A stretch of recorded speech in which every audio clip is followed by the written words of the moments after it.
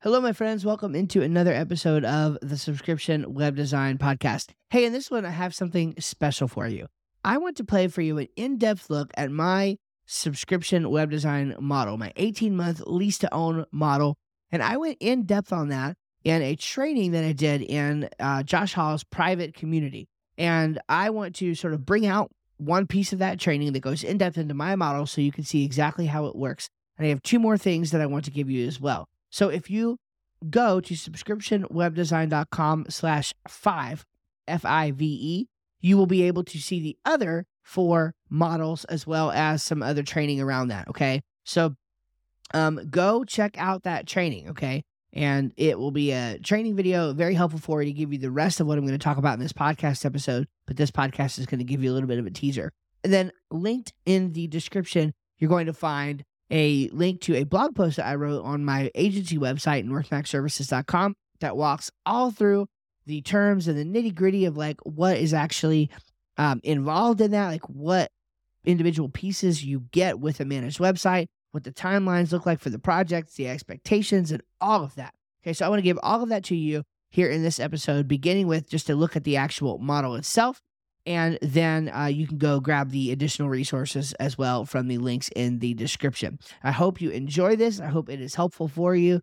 And we'll catch you guys next time. God bless.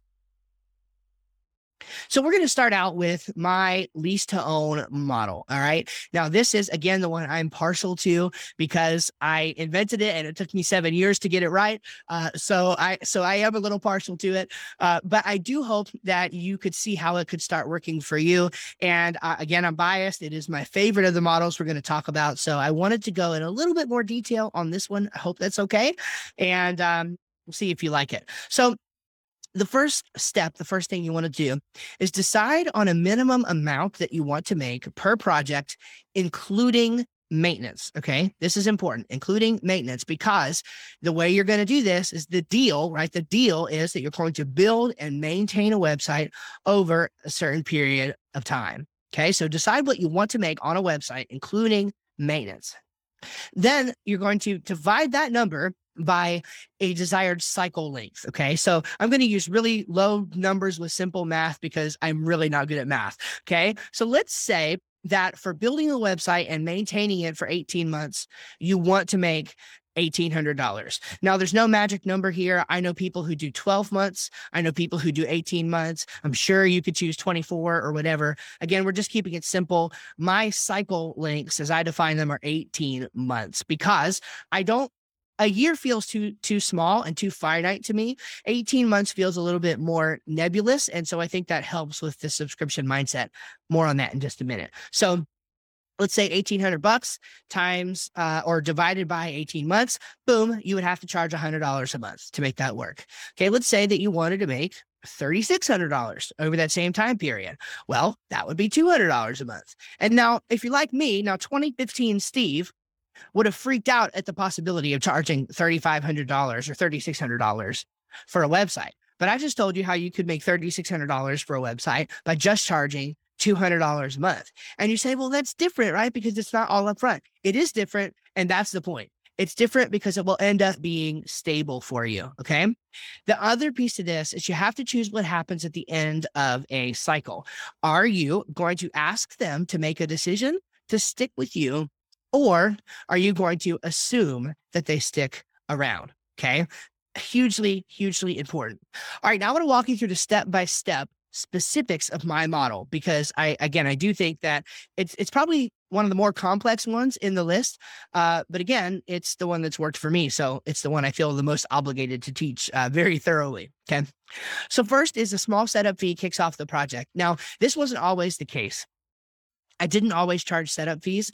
I have started charging setup fees today as the team scaled, because frankly, it just really helps me to be able to recover some of the cost, frankly, of paying for the team on the front end. So most of the setup fee, ends up going to pay the team to get things taken care of for the project. And then I end up making the recurring income on the back end. And it really works out great. Okay. Secondly, the client signs a contract and the project kicks off after the first monthly payment comes in. Boy, did I make that mistake one time. I built almost an entire whole website 1 month before I ever got the first payment, and it took a little while to get paid. So I will never do that again. Website starts when the first payment comes in. Okay. Number three, the build progresses and usually takes anywhere from 4 to 8 weeks, depending on your process. Again, that's just for us. Maybe for you right now, it's 2 weeks, maybe it's 12. We're in a 4 to 8 week delivery range right now. So that's how that happens. And then, and this is huge, at the end of that period of time, when we're done actually building and designing the site, the client signs what I call a build sign off form, signifying both to her and to me that she is happy with the design. Okay.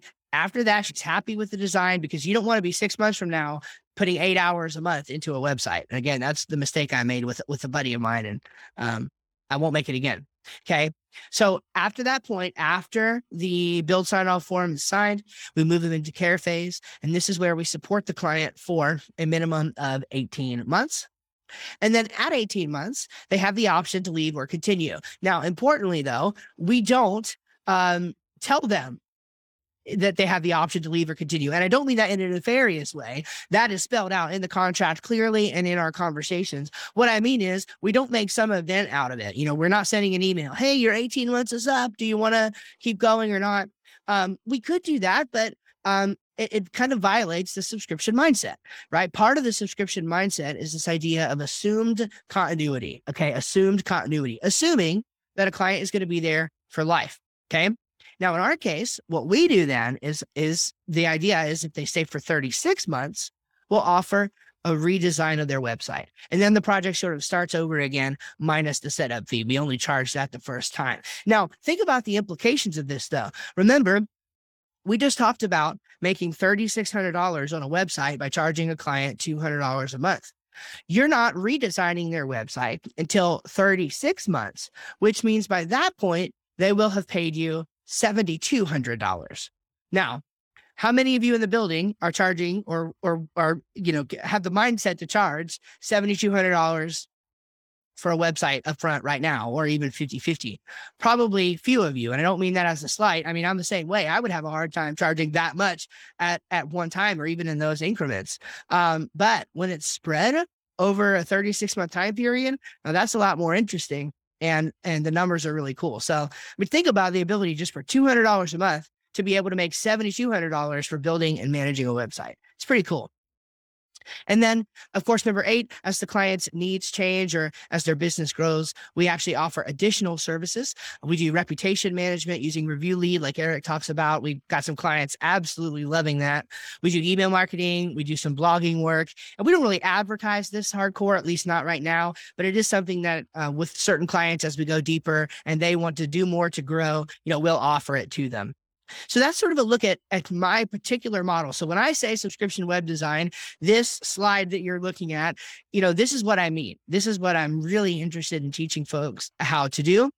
But I realize that it may not be for everyone. So if this particular model isn't right for you, then maybe one of these next 4, which we'll go through a little bit more quickly, will appeal to you. Hey there, it's Steve, and I really hope you enjoyed this episode of the show.